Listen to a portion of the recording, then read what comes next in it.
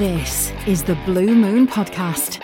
Coming up, we've got all the news and views from Manchester City's week.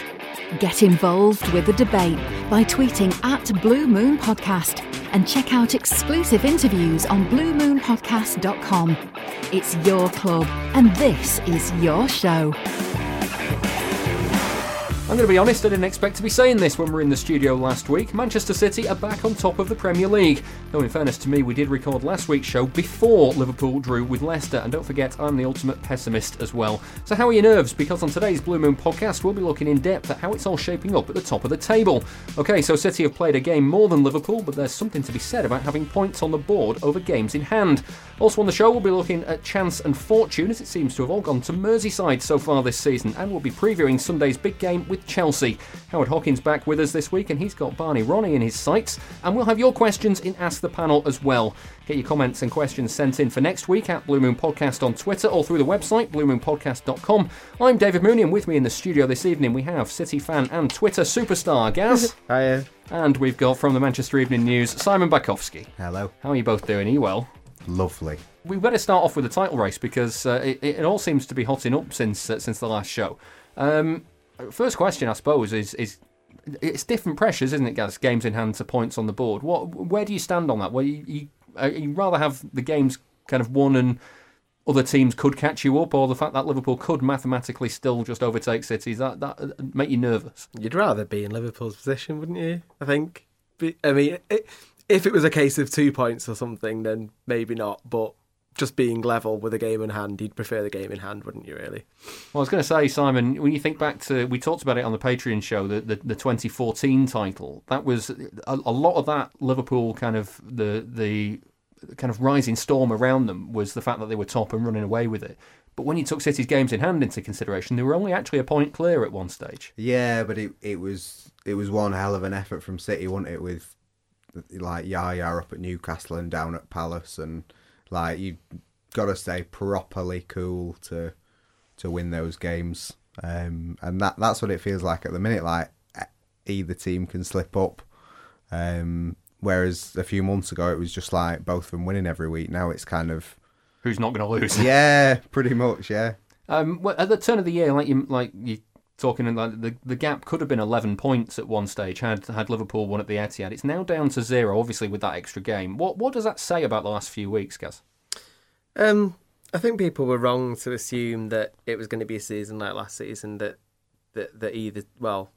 Liverpool would go and win, rack up a ridiculously high tally. They've been the best team in the league this year, and the game in hand and taken into account shows that. But it's not often people just assume that they're going to win every game, and I've never really assumed that. It's just a case of whether we can drop less points than them, really. So I'm not surprised, because it's not, like I said, it's more like a regular season rather than one where one team steamrolls it and gets an insane amount of points. I was going to say, Simon, do you fancy anybody to pull away this season, or is it just going to be like this now till the final weekend? I'd say no, but at the same time, I refuse to believe Spurs are in the title race. So I need them to I need Liverpool and City to pull away firmly enough from Spurs, but they could finish second, couldn't they? Spurs. Yeah, I think that. Yeah. Like, I don't like even, but not be in the title race. Yeah, exactly. Yeah. But yeah, I think it kind of shows, which maybe we didn't sort of praise enough at the time, how good City's second half of the season was last year, like after they lost to Liverpool at the end of January, because like now both teams look to be stumbling a bit, and yeah, it's hard to win every game. That's why no one ever does it. How important is it, or how decisive will it be in this run in that City are in 4 competitions compared to Liverpool's 2? That's the biggest aspect of it, isn't it, really? Yeah. But it might help us to a degree. I mean, we're not going to be in the League Cup after a few weeks' time. Just reminding myself I need to get the ticket sorted. And Liverpool had a big break, didn't they? Before that, they didn't they just have like 10 or 11 days off before they had a dodgy result. So it can kind of work against you as well. I think the FA Cup draw's a good one because he can probably rest a few players against Newport. So I think it is important. I think it is a factor, but it could be a positive factor as well in some ways. It's an opportunity to build momentum, do you reckon? Yeah, and I also think like they've had Arsenal, Everton and Chelsea in a block, and then they've got 3 games that are non-league, and then maybe they can go back and maybe they can switch off and on. It does open up the idea that because they're not going to have a perfect run until the end of the season, that, you know, more of those games could be in the league, but they could be in Europe. I'm quite looking forward to City drawing Liverpool in like the Champions League quarters, and then don't do this to us. Like whoever wins, you say, yeah, this will help them, kick them on until the end of the season, and whoever loses is going, yeah, we're out of the competition. This is going to help us win the league. It's you can see it any way you like. I just don't think I could cope with that, to be honest with you. One final question on the actual race itself. Gaz, are you enjoying it having a bit tighter this season, or would you rather go back to just the steamroller and everything? I think I'd rather just win it. Yeah. See, I think that as well. And people have been saying to me, no, it's better, it's more exciting. I'm like, what are you on? It was a lot of fun last season. Yeah. Yeah, I'd rather. I think I'd rather just win it. I think that's probably the best way to put it. Yeah. Now then, looking at the games against Everton and Arsenal, Simon, I want to ask about this because it happened at Newcastle and it happened against Arsenal. Although against Arsenal they went on to win the game. Do you feel that there's a bit of a problem with City when they get a very early lead or a lead early in games, that they then end up a little bit passive for the next 20-25 minutes or so? Yeah, you've kind of been unable to put your finger on it this season, but they did it in those games. They did it against Leicester when they took the lead, against Palace when they took the lead. Newcastle seems to be like the freakiest of them all. Like, I'm still not sure how they scored against Newcastle because the rest of the performance was just so disjointed and everything that you did sort of like they fully deserved to lose, whereas some of the other games they were slightly better in. But you just feel that they have these moments where they collectively switch off for 20 minutes, and in the same way that against Everton you never felt like they were going to concede. But it's funny that against Everton, it was a very tough kind of... It was a tough performance for long spells of that game, and City just controlled it.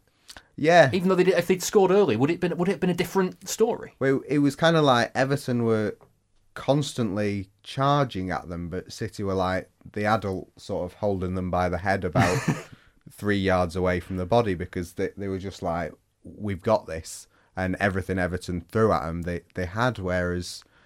I think sometimes they just switch off. They had a couple of long balls at the end, didn't they? And you thought, oh, hang on. The defence was a bit stretched a couple of times. But, yeah. But I don't think Edison had anything to do, really. No. I think Kyle Walker gave him a bit to do towards the end of the game, but it was... Yeah. It was a one-off moment, wasn't it? I mean, it's not really a Guardiola trait, though, is it, Gaz, to have that kind of moment of passive play and kind of fade away a little bit. So why does it keep happening this season? I think, like, just think about the Arsenal game in particular, though. I mean, it's not a great side. It's a by Premier League standards, they're a decent side. You're going to have 20-minute spells when you're not on top of it. You can't dominate every game for 90 minutes, particularly if it's against another team, which is, got a few decent players. And I was a bit surprised, actually, when I sort of had a look at what some of the reaction was at half-time, the Arsenal game, because I thought we were better than... Most people were a lot more pessimistic than I was, actually, about the first half. I thought that we were still the better side. But... I really didn't. Yeah. I thought at half time, I thought we'd had a good kind of 10-15 minutes at the start, scored, and then just existed for a bit. No, I felt like we were on top. I mean, they didn't really create anything, did they? Except for the goal, obviously. But besides that, I can't ever remember being particularly worried, and I felt as if like we had most of the ball in midfield. But, I mean, we weren't great, but you're always just going to have these moments. We had them last year, didn't we? In big games. I guess it's just sort of how you impose yourself again, and we managed to do that, didn't we? I want to talk about, I mean, I hate bringing up the... we're going to look at the aspect of luck and good fortune a little bit later on in the show, but again, 2 games have gone by this week with 2 penalty incidents that... I'm going to argue that another team, maybe from Merseyside, maybe wearing red, might have got if it had happened in front of the Kop. Do you feel like City are not getting the benefit of the doubt sometimes? I didn't. I must admit, so I was just saying this as I was coming in. I only saw the last half an hour of the Everton game because the stream before that was so choppy. So I literally didn't see the one last night, so I can't pass comment on it. I was there and I'm not sure I saw it. Yeah. the Gundogan one? Yeah. Right, okay. Carry on. The Arsenal one, the Aguero one, yeah, it was probably a penalty, but it wasn't like... It's one of them where it's like... It's far away from the ball, isn't it? So it's easy not to give those ones. Have we... I don't think we've had bad luck. I think Liverpool have had a fair share of good luck, it seems. But, yeah, I don't particularly think we've been unlucky. No. Well, we're going to come to that a bit later on. I'm going to focus on a few individual players now to kind of move forward. Bernardo Silva, first off, has been one that's been catching the eye this week. Probably doesn't get the praise he deserves, Gav. He's getting lots of it at the moment, isn't Guardiola? Didn't Guardiola say he's the only guaranteed starter at the moment?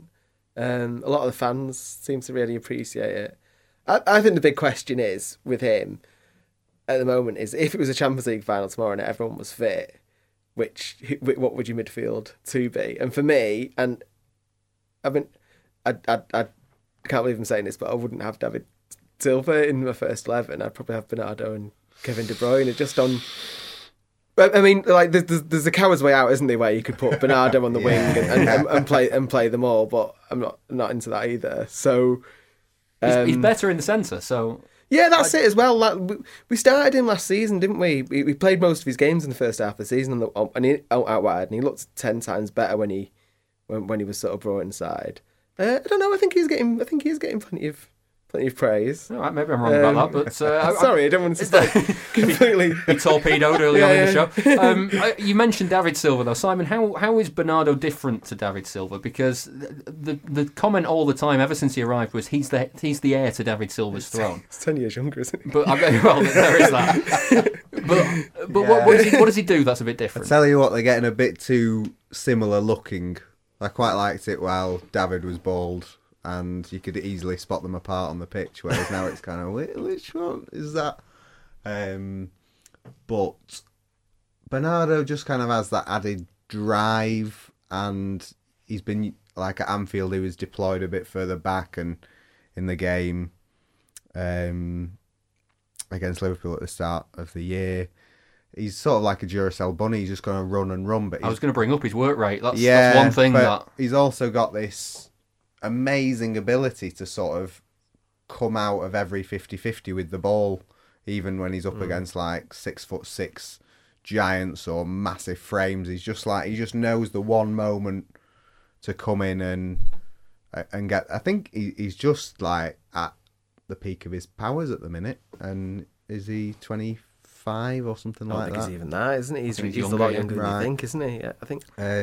It's the beard and the hair that make you think he's a lot older than he is. Yeah. But you kind of forget that he won a Portuguese league title and he won a French league title, so he's a lot savvier than you think. And I would agree that I think you'd play Bernardo and De Bruyne as your central two, certainly at the minute. Interesting. Well, the other player that again has been stat padding this week is Sergio Aguero. Only the 3 against Arsenal, all of them tap-ins, obviously. I mean, it's funny we talk about tap-ins, but City seem to engineer a disproportionately high number of open goals, Gas.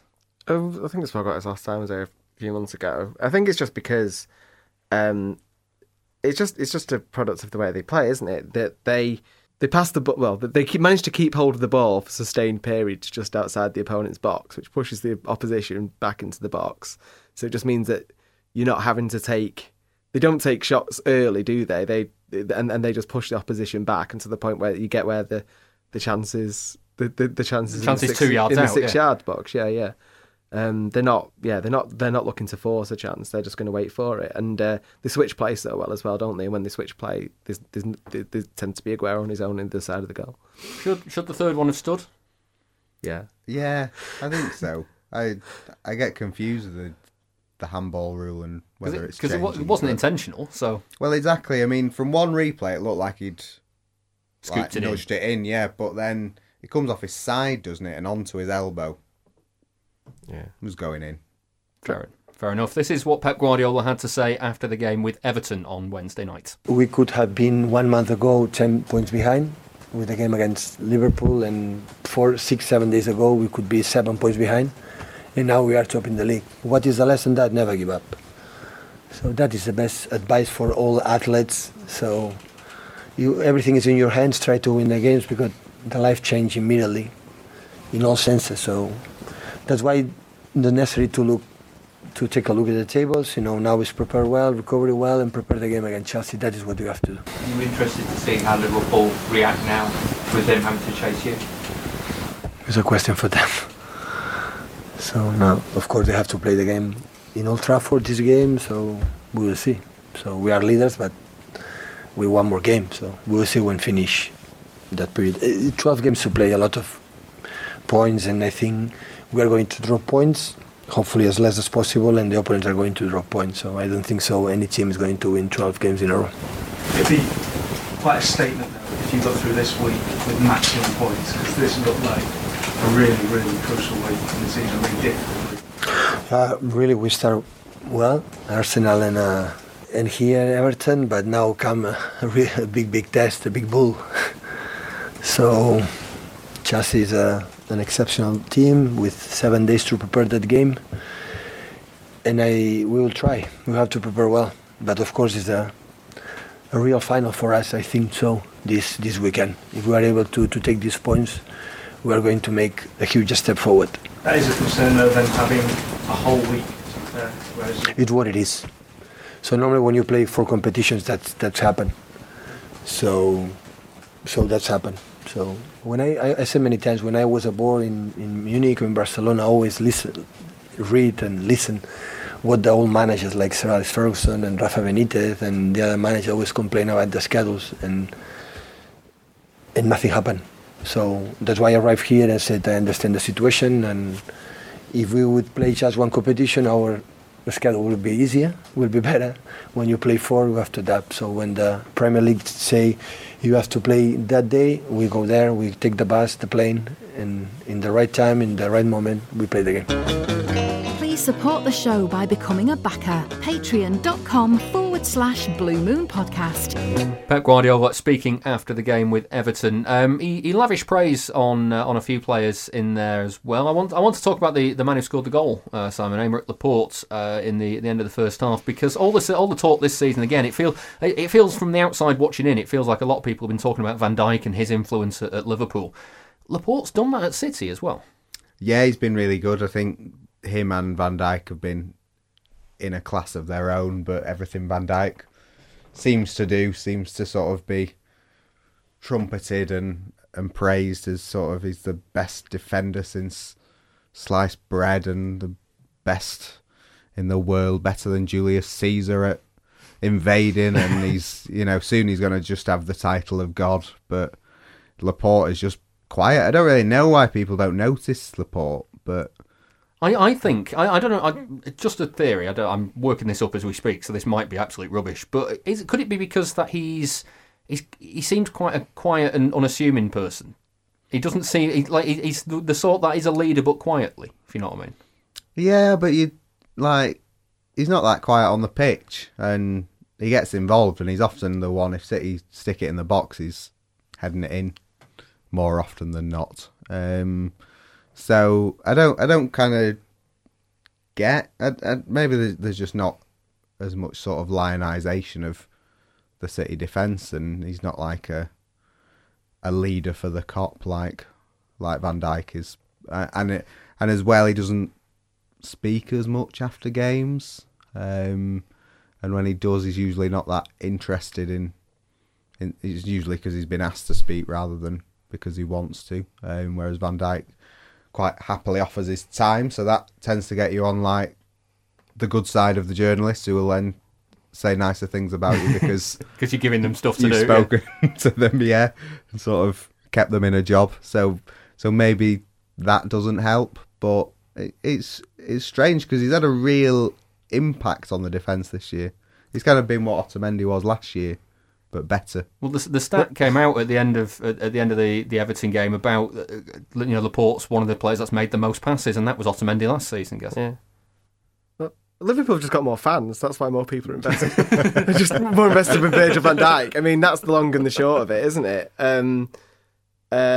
Laporte's been really good. I mean, I guess that's kind of tailed off a bit with the sort of indifferent form over the winter as well. And it sort of broke up that partnership as well, hasn't it, with Stones, which is kind of... Yeah. I mean, the narrative was that those two were so good together, and that he broke them up for reasons best known to himself, and that's probably why that sort of tailed off a bit. But yeah, he's been great. I suppose as well, like in terms of narrative, like Laporte came into a team which was already running away from this with the title, whereas Van Dijk's been the one of the key figures in Liverpool actually keeping clean sheets, I suppose. Yeah, and they've definitely sort of had a step improvement since he's joined. And you couldn't say the same thing about Laporte, could you? But it does just boil down to how fashionable you are as a club. Nobody gives, outside of City gives a toss about Aymeric Laporte. It's just. Yeah. We just all need to learn how to deal with that. Well, let's look further across the defence at Kyle Walker. We had an Ask the Panel question a few weeks ago from Curtis Simpson, who basically said that there was something up with Walker's form this season, and we all rubbished it in the studio. For a few weeks after, we rubbished it again and again and again. And since the questions come in, I can't help but notice that Kyle Walker's been pretty much out of form this season. I've always thought he's had a dodgy season. That game. Tottenham game's really... That one always sticks in my mind where... in fact, every fullback was just lost their mind on that game. See, I put it down to that Spurs game. I just put it down to the pitch. Wasn't it? Yeah. And the other weird thing that happened after that game is everyone's sort of mind seems to be made up about Benjamin Mendy because he had a dodgy night that night, and now all of a sudden you can't trust him, and he's not much of a defender. But I just think... It seemed to be fine going into that game, and that was it. TV games do odd things, don't they? To reputations. If a game's on like Monday Night Football, people sort of draw a lot of conclusions. Sorry, what were we talking about? Kyle Walker. He's been shy. Well, with more erudite analysis, Simon, can you explain why? Or he's been not very good. I think he came back too soon, to be honest. It's very tub-thumping thing at the start of the season. Like, I'm going to come back from the World Cup with 3 days rest. Well, I'm going to come back with 2. And it was like a big fight to get back. And I don't know, maybe they feared that Pep would be standing there with his watch looking very upset at them if they came back late. But it was... he didn't have very many days off. I think it was 5. And... that's got to have an effect. If it doesn't have an effect on your body, then it's going to have an effect on your mind. And he scored that screamer against Newcastle, didn't he, early on, which kind of bought him a bit of time. But defensively, he's not been... He's looked like more like the player I thought he was at Spurs, like not much of a footballer, but more of an athlete, really. Yeah. And I completely changed my mind about him last year when he was just absolutely mustard all year. It seemed rounded and accomplished. And he just seems to, he just seemed a bit more that way this year. But like I said, the whole system's not really been. Yeah, I don't know whether he's missed his mate Sterling, because Sterling's been on the left a lot. Well, I tend to think for some reason the English lads like to pass it to solely each other. Like, if you watch Stones and Walker, they'll just pass between each other all day. I haven't noticed this now, and that's all I'm going to be watching for now. And Walker and Sterling was really so good last season on the right, and Sterling's been over on the left a bit more, and Mahrez has been there, or someone else, and it's kind of been a bit more disjointed. Maybe has Walker been trying a lot more crossfield balls now? Just shunting it into touch on the left-hand side every time. Gabriel Jesus got the last-minute goal that showed it all up at Goodison. I find this quite funny, Gaz, that he comes in for a lot of criticism, basically for the reason that he's not Aguero. Does that make sense? Yeah, I mean he's been brilliant last couple of months, hasn't he? Jesus, you can't have asked for any more. I was getting the problem I had with him early in the year is like, I always sort of think about it as Jesus. Like, I can't ever sort of figure out what type of player he's supposed to be when he's not playing well. Like, I don't know if you could sort of point to another striker in world football and say, like, when he's fully developed, he'll be like him. And I've never really sort of got my head around what it is with Jesus.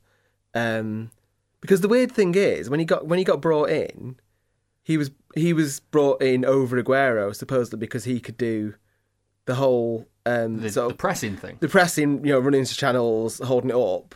But now it's got to a point where, well, it seemed to early in the season get to a point where you couldn't trust him to do that, and you could only trust Aguero to do that, which was a bit odd. But strikers just go out of form, don't they? And I think he's had injury problems as well. But like the last couple of months, he's just been absolutely brilliant. Well, I looked it up last night.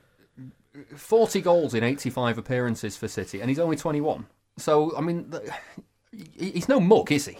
No, and that's pretty good. Although he has been properly stat padding this season. Oh yeah, but who hasn't? Most of that, like most of his goals came against like Oxford and Shakhtar and people like that. Burton.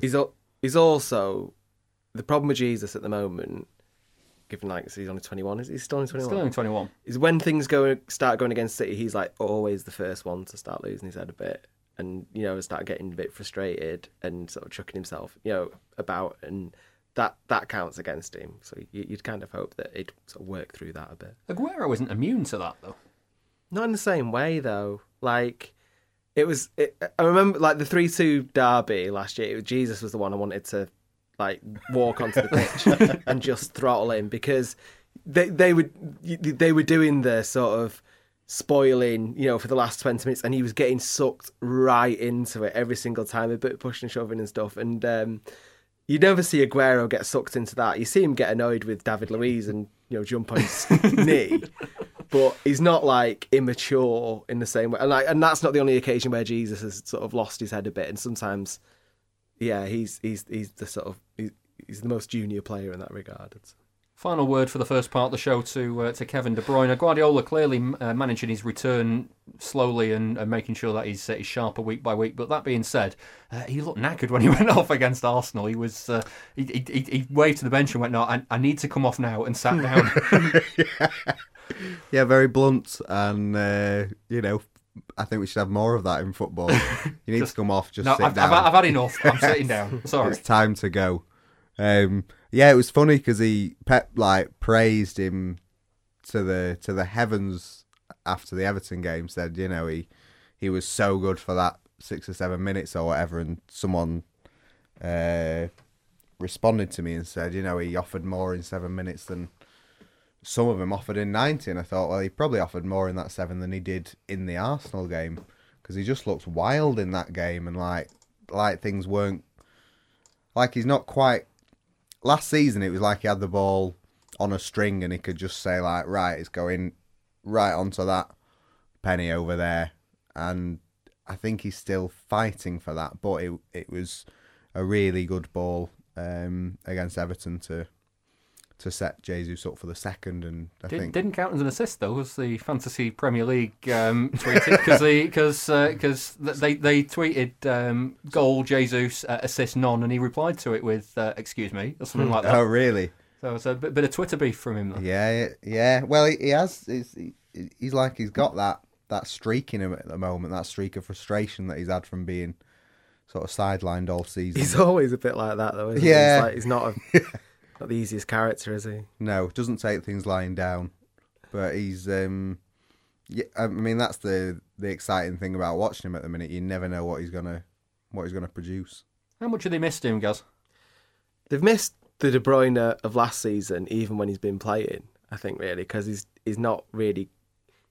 When he's played, he's been good. But I remember last year, it was like there was like a whole period where it was like you were coming out the ground and thinking, that's another 10. That's another 9 out of 10, 10 out of 10 performance from again this week. Like, even as good as everyone was around him last year, he was the difference. He's the one that, just got the whole team on the front forward, passed through 1 or 2 lines of players and and when needed, just did it himself, both feet, just lashing goals in. He was just unbelievable last year. And he was the reason why City had it wrapped up by by January. And if he could get back into that kind of form, which he's not really had this year, then City can win multiple trophies. I mean, it is ultimately down to the fact that he's had 2 knee injuries, though. Surely. Yeah, probably, yeah. But I've not seen him. Like I said, you've seen flashes of it, but like there were games last year when you could see it. The team were looking to him to get the ball, turn round, get everyone forward, and like I don't think he's been able to sort of lead the team in the same way this year. You couldn't pick a top 10 last year, like top 10 highlights of him, because like you say, every week he'd just turn up and like do something ridiculous, get smashed by Dele Alli, and then just run down the pitch and score. Or I still think that pass against Stoke. Well, I remember like the run when it was maybe like 3-2 against Stoke, and Stoke were coming back into it, and he just decided, nope, I'm going to tackle you. And the Chelsea goal was the best bit last season. That was just like like talk about big players and big moments. That was just like incredible. Yeah. But like you say, there was loads of instances. I'd say, all right, you've made your point. My Stoke pass is not up there. Right, well, it might feel for City fans that all the luck in front of goal this season is heading to Merseyside. There's been a number of opposition goalkeepers who have had sensational performances at the Etihad, while others have been throwing the ball into their own net at Anfield. Jordan Pickford and Julian Speroni, we're looking at you. But sometimes you make your own luck through hard work and pressure, and I've been digging through the archives to remember some times where City have had the rub of the green.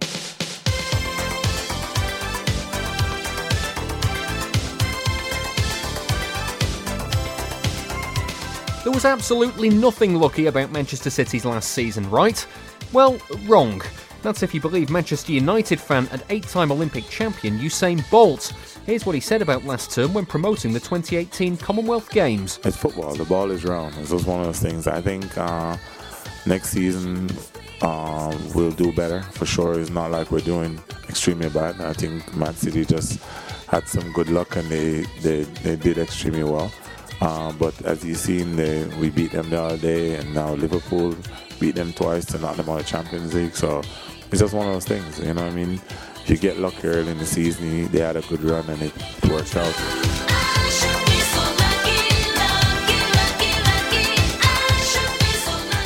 Clearly, there's nothing fortunate about earning 100 points and a record number of top-flight goals. However, let's not pretend that City never get any good fortune. Thinking back to their promotion to the Premier League in the year 2000, Joe Royle's team rode their luck at times. Needing a point to return to the top flight on the final day, goalkeeper Nicky Weaver watched Blackburn hit the woodwork on no less than 4 occasions. He describes the 4th, which came while the hosts were 1-0 up. I remember, I'm sure it was actually Ward, hit the post. I'm beaten, I've turned around at the post, it just comes straight back to me. And that's when you're thinking, we can't lose. And City didn't lose. They went on to win 4-1 and return to the Premier League. Manager Joe Royle explains a funny story that happened that summer. One of my greatest friends in football who'd been a young secretary at Oldham when I started was Tom Finn, who was then on the board and secretary at Blackburn. And I met him in the holidays, and he was genuinely pleased for us that we'd gone up. And after a few drinks in some Vida, I tried to buy those posts and crossbars at Blackburn off him, and I won't say he got our right, but he told me where to go. If City had been fortunate to go up that season, their luck certainly ran out as they tried to stay up the next year. They did have their moments, but they were few and far between. A few years ago, we asked ex-City coach and then Leicester goalkeeper Tim Flowers about the time that Sean Gota scored past him at Filbert Street. With his back. The one I thought you was going to say was Paolo Wanchop.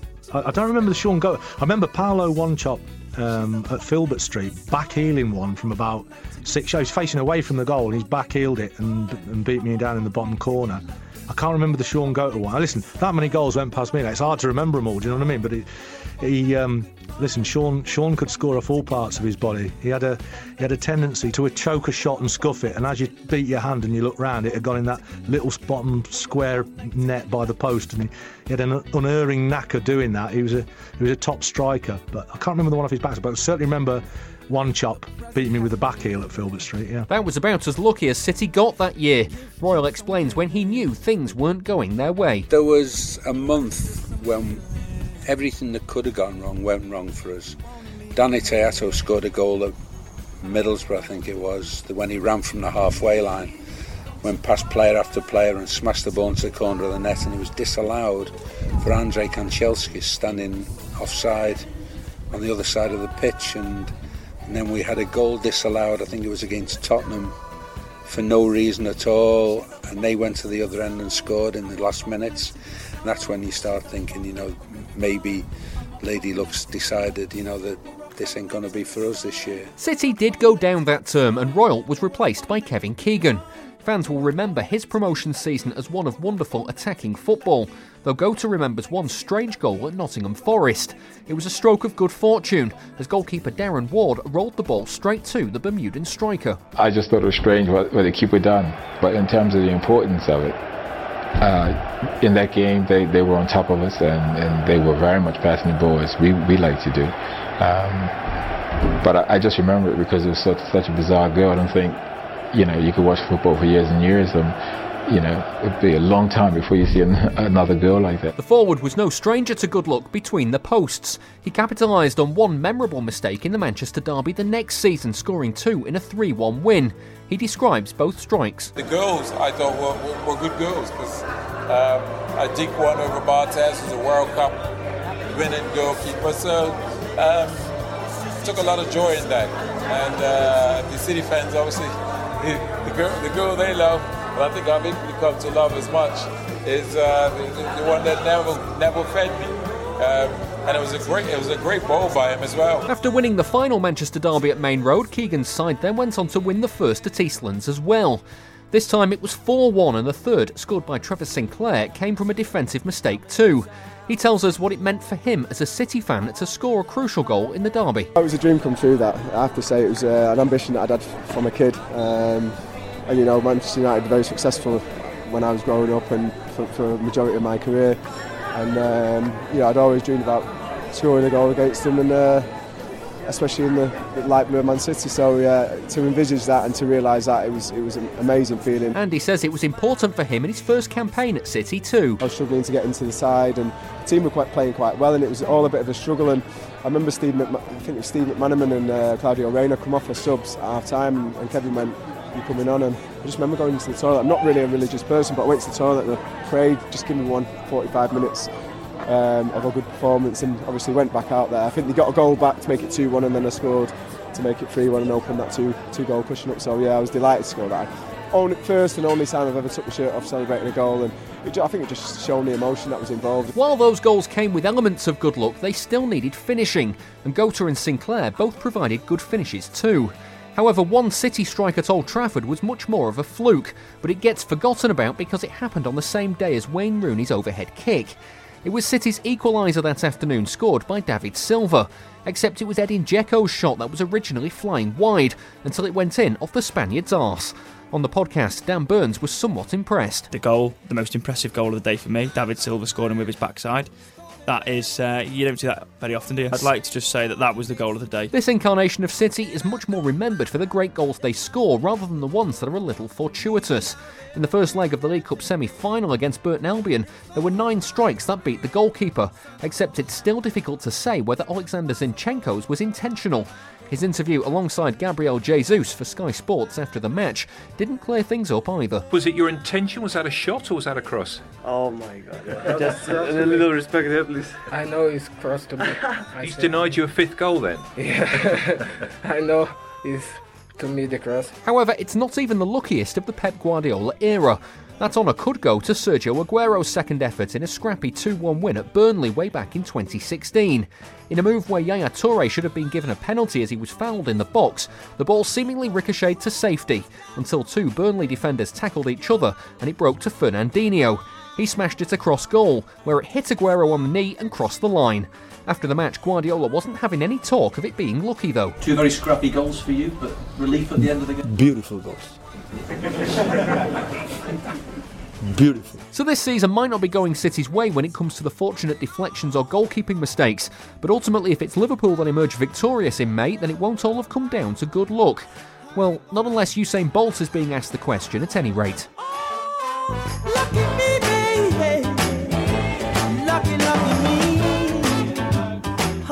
Hi, this is Steve Howie and you're listening to the Blue Moon Podcast. Get Get involved with the debate on Twitter @Blue Moon Podcast. A look at the times when City have had the rub of the green there. Now it's time to look ahead to the coming game with Chelsea. We're talking before about the title race and the pressures of who plays when and all that sort of thing. City playing second this week again, Gaz. How much of the title race this season now is going to come down to basically who holds their nerve the longest? I don't know. I mean, that sort of implies that it's sort of getting into the whole, like, is it a bottle job argument or not? And I think, sort of as I was alluding to before, I don't think it's the case that when Liverpool and City to a lesser extent are dropping points this year, it's not because they're bottling it or losing their nerve. It's just that they're not playing as well as they could do. Like, I don't think it's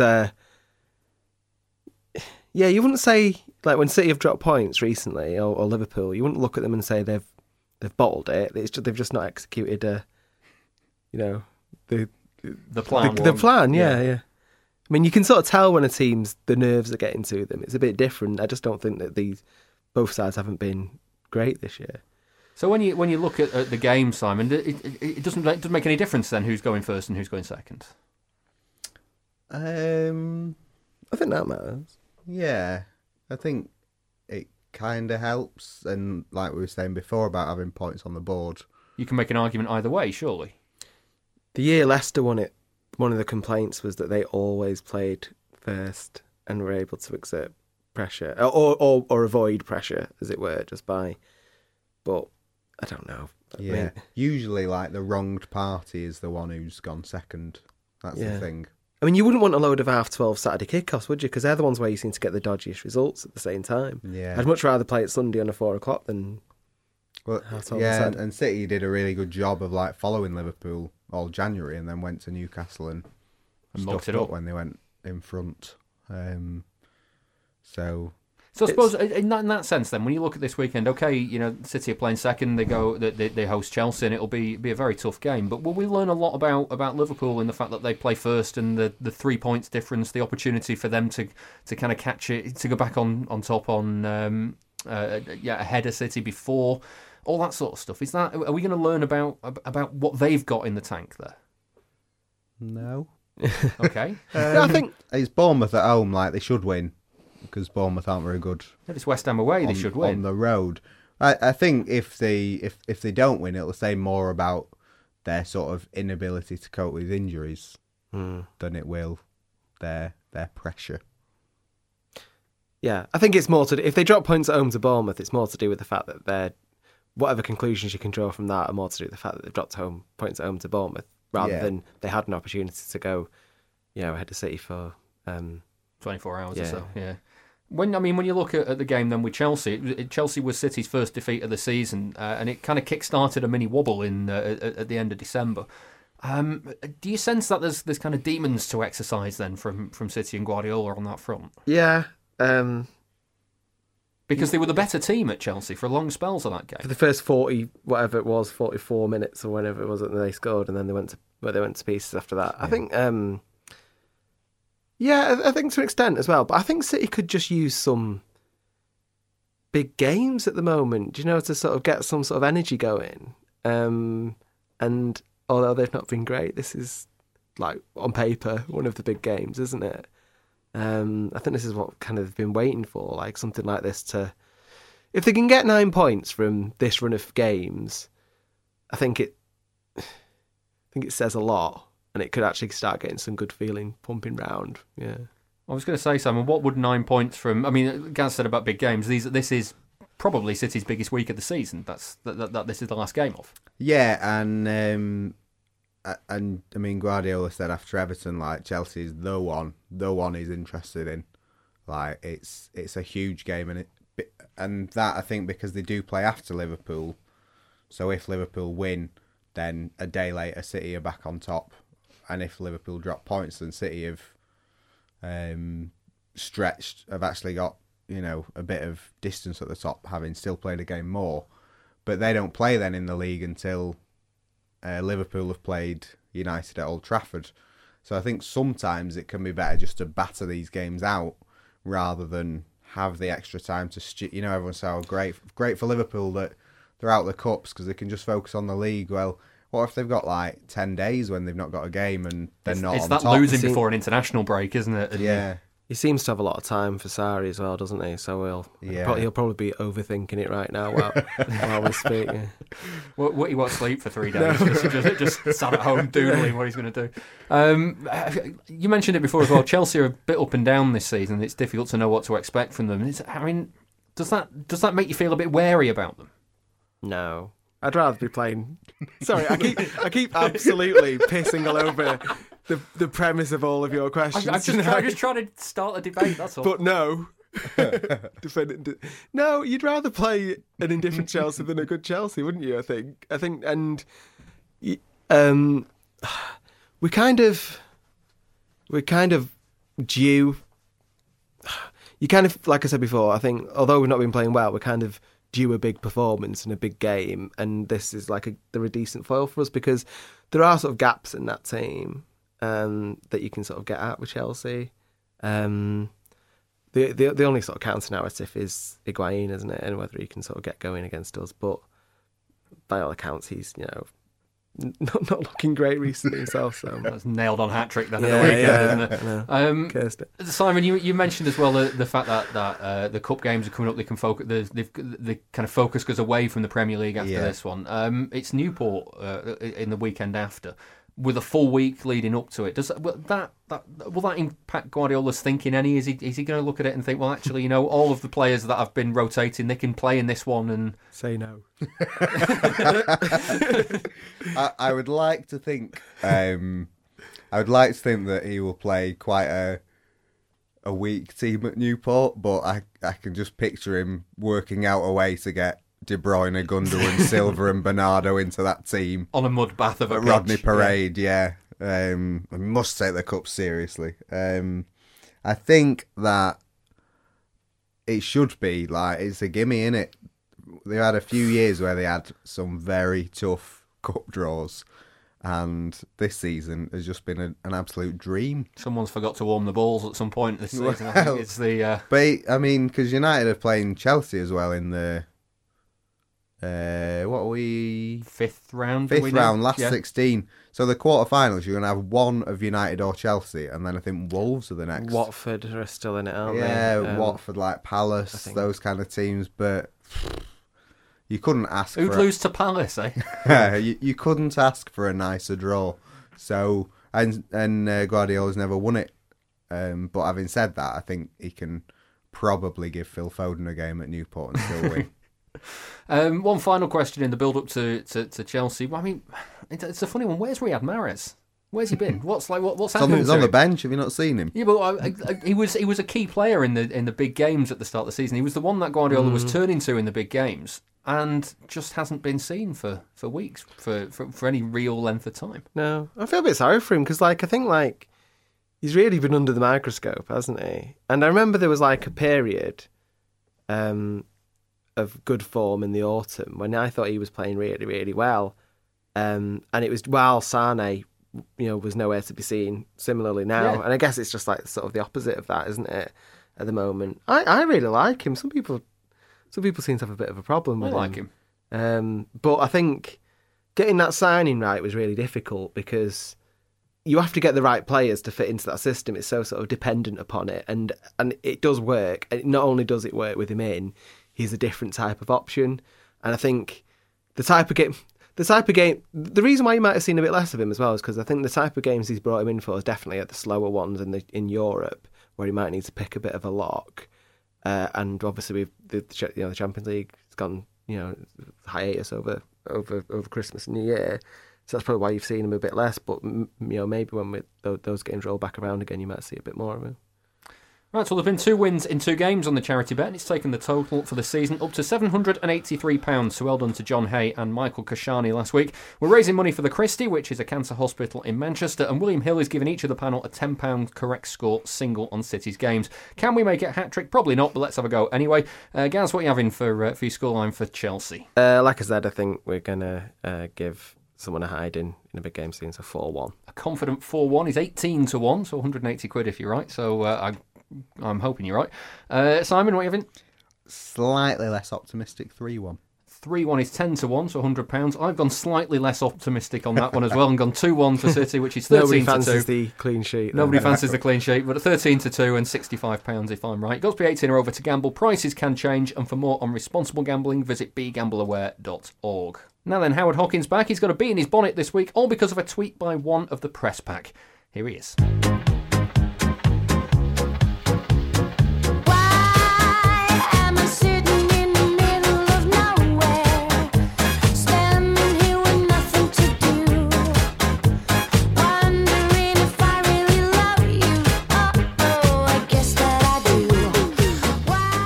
Started with a tweet.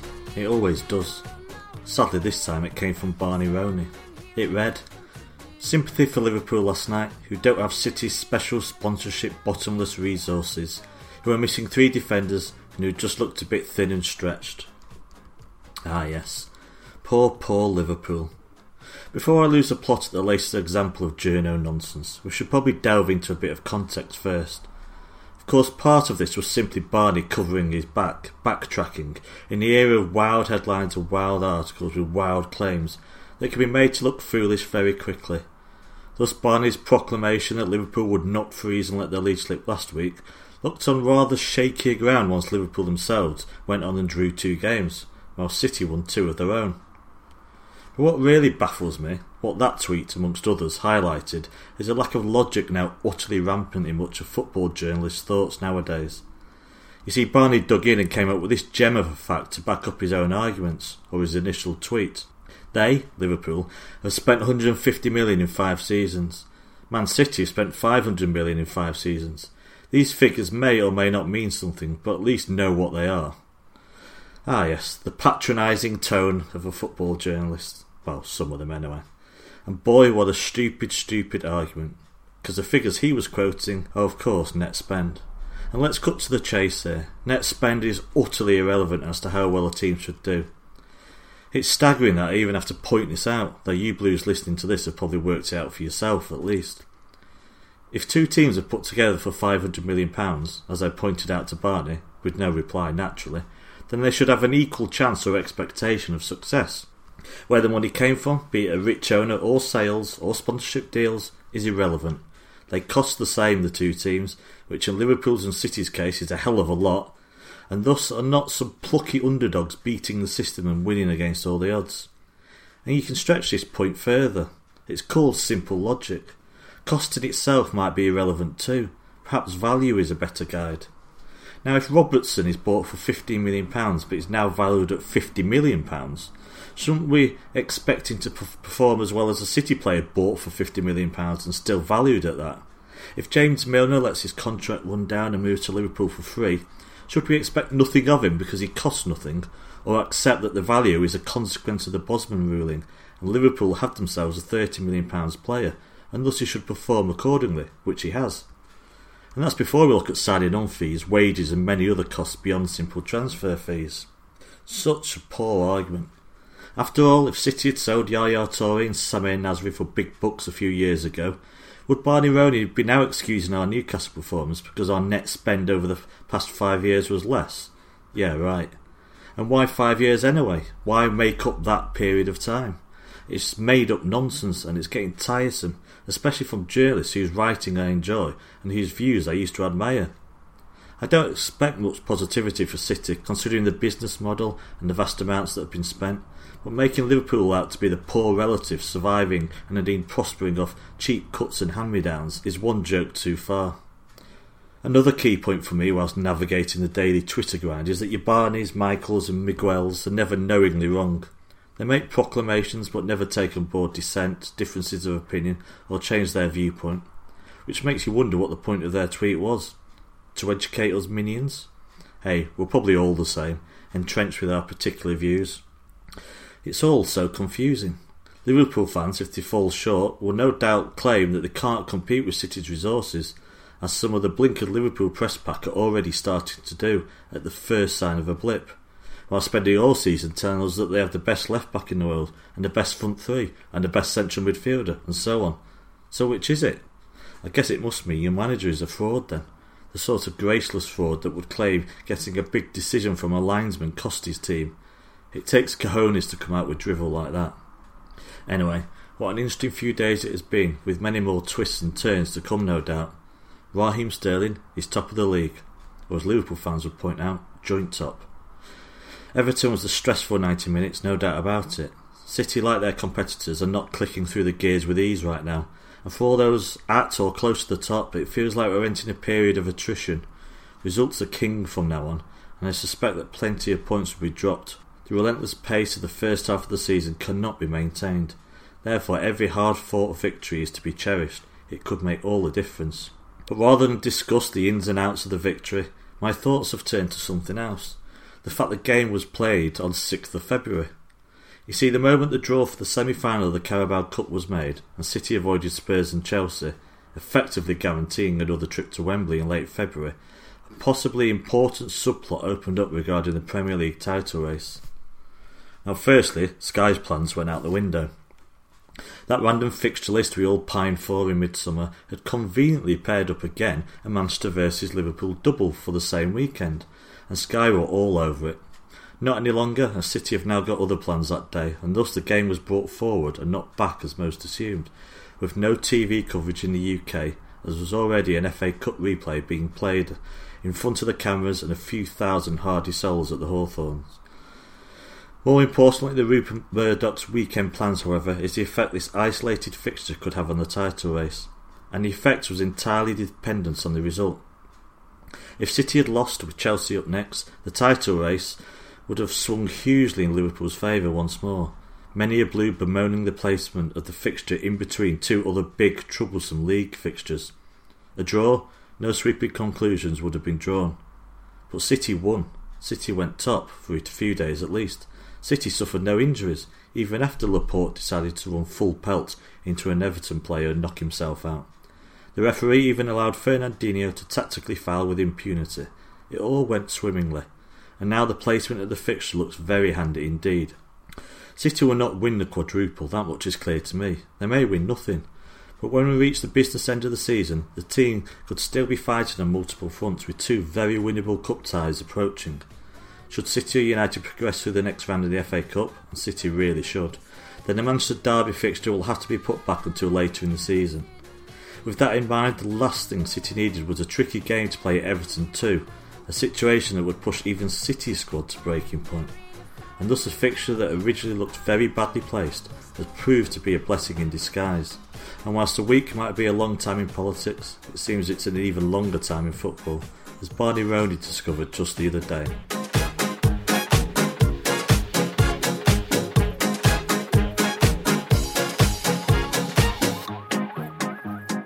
Hi, I'm John Macken and you're listening to the Blue Moon Podcast.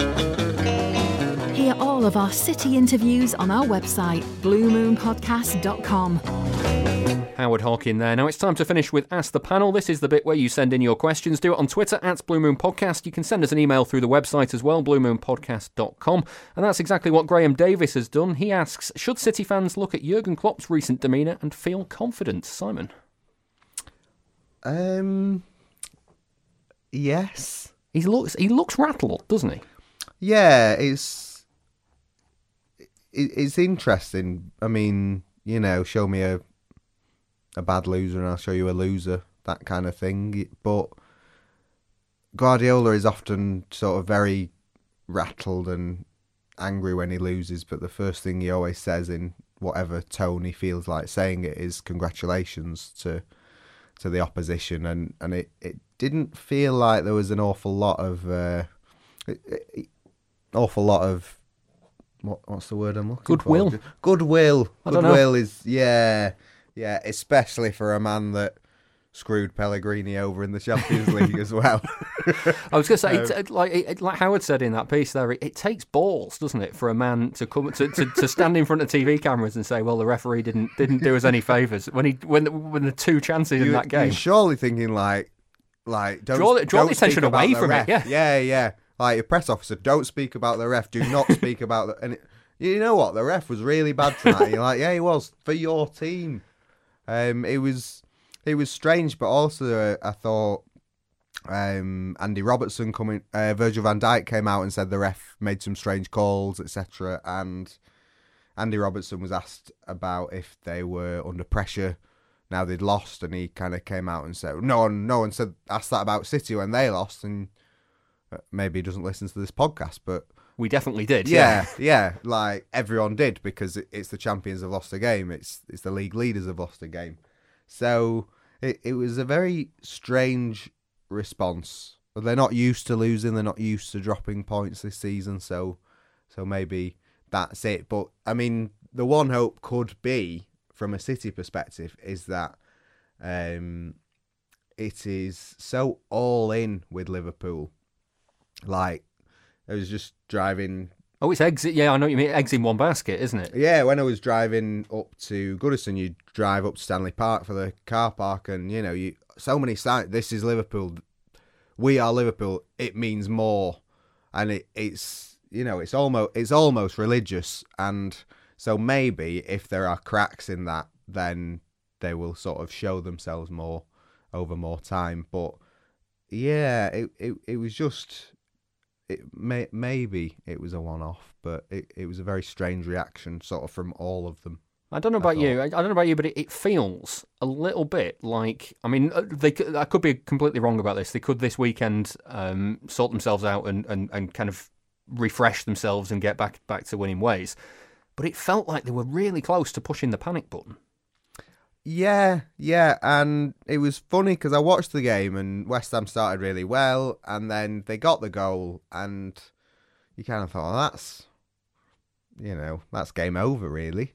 And just as they scored 3 minutes in against Leicester, and you think, well, that's game over, and that's what they've been doing all season, just dominating and controlling as soon as they get in the lead, and it was quite strange to see them just not react. And it was actually a very clever West Ham goal, because I think Mark Noble pushes Naby Keita right at the moment of the free kick, so it was probably a foul if anyone had spotted it. But West Ham were just better for the 90 minutes, and certainly anyone who remembers City dancing all over West Ham when they went down there, it was just strange to see. That's where you heard it here first. City for the title. That's the views of Simon Bajkowski from the Manchester Evening News. Stuart Hawkins has been in touch on the emails to ask, I know it's only a couple of games, but are there any concerns about David Silva slowing down? Gaz, I'm going to throw that one to you. I don't know if I've got... I think, like I sort of alluded to before, that there's no need to be overly concerned given that there's other options there, particularly. Kind of been here before, haven't we, with him a few times? I sort of thought, is he on the way now? And he comes back to prove you wrong, doesn't he? He came back. So, even if it was the case that this is it now, he's which would be a mass. There's no reason to think that this is it now. But even if it was the case that this is it now, maybe it's actually quite a good time. It wouldn't be a bad time for the club just to sort of move on. Bernardo Silva's in that position. Phil Foden needs to make a step up. I hope it's not the case, but even if that was what is happening, I wouldn't be too distraught about it, given how healthy we are in that position at the moment. The thing is, for me, just on when that question came in, it made me realise that actually we've probably seen David Silva's best days, and that sounds awful to say given how he can still influence a game, but he's not what he once was, even as good as he still is. Yeah, I think I can't remember many games recently where he's been, you say, everything went through him, or because you could say everything's gone through, but he was been the best player in the park, or he was the difference today. He's now just a very good. He's a very good element of a good side. You're not looking to him anymore to be the sort of difference, providing the sort of match-winning pass, because there's other players around who can do that. So yeah, you probably have seen his best days, but I don't know how rueful you can be of that, because he's still all right, and there's other good players around it. I think the worry is if if we start having this conversation about someone like Fernandinho or even Aguero to an extent, when you'd think, right, what does that mean moving forward? But we're quite well covered, aren't we, in this position? These conversations are coming, though, so you brace yourself for them. Right, well, that's it for this week's Blue Moon podcast. If you'd like to get a little bit more, there's a bonus show available for Patreon backers of $2 a month or more. That's about £1.50 a month for 4 or 5 extra podcasts, all about random City topics. This week's is on Manuel Pellegrini at City after he gave his backing to the club in the title race this season. If you've not seen, there are some changes coming to the Patreon page as well from next season, including the option for you to appear on the bonus podcasts as well. It means February is the last month where you can sign up to get the physical rewards like mugs, bottle openers, badges, all that sort of stuff. So if you want to get your hands on one of them, then you need to sign up before the end of the month. There are more details about the changes on our Twitter feed at Blue Moon Podcast. But for this week, that's it. Special thanks to my guests, Gaz. Cheers. And Simon. Thank you. And we'll see you next week. Take care.